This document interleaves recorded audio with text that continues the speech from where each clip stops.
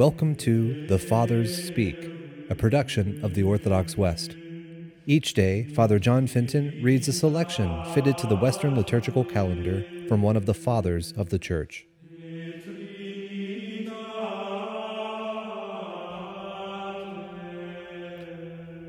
From a sermon by our Father among the Saints, Gaudentius. The heavenly sacrifice instituted by Christ is the most gracious legacy of his new covenant. On the night he was delivered up to be crucified, he left us this gift as a pledge of his abiding presence. This sacrifice is our sustenance on life's journey. By it we are nourished and supported along the road of life until we depart from this world and make our way to the Lord. For this reason he addressed these words to us: "Unless you eat my flesh and drink my blood, you have no life in you." It was the Lord's will that his gifts should remain with us, and that we who have been redeemed by his precious blood should constantly be sanctified according to the pattern of his own passion. And so he commanded those faithful disciples of his, whom he made the first priests of his church, to enact these mysteries of eternal life continuously. All priests throughout the churches of the world must celebrate these mysteries until Christ comes again from heaven. Therefore let us all, priests and people alike, be faithful to this everlasting memorial of our redemption.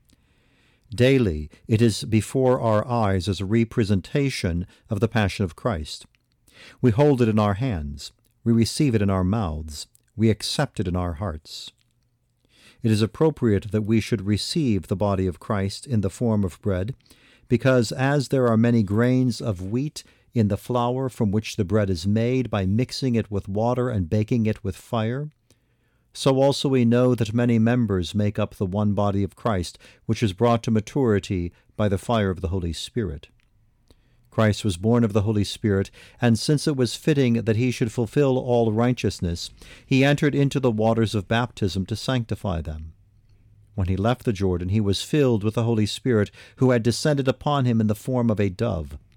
As the evangelist tells us, Jesus, full of the Holy Spirit, returned from the Jordan. Similarly, the wine of Christ's blood, drawn from the many grapes of the vineyard which he had planted, is extracted in the winepress of the cross. When men receive it with believing hearts, like capacious wineskins, it ferments within them by its own power. And so now that you have escaped from the power of Egypt and of the Pharaoh, who is the devil, join with us, all of you, in receiving this sacrifice of the saving Passover with the eagerness of dedicated hearts. Then in our inmost being we shall be wholly sanctified by the very Lord Jesus Christ, whom we believe to be present in his sacraments, and whose boundless power abides forever.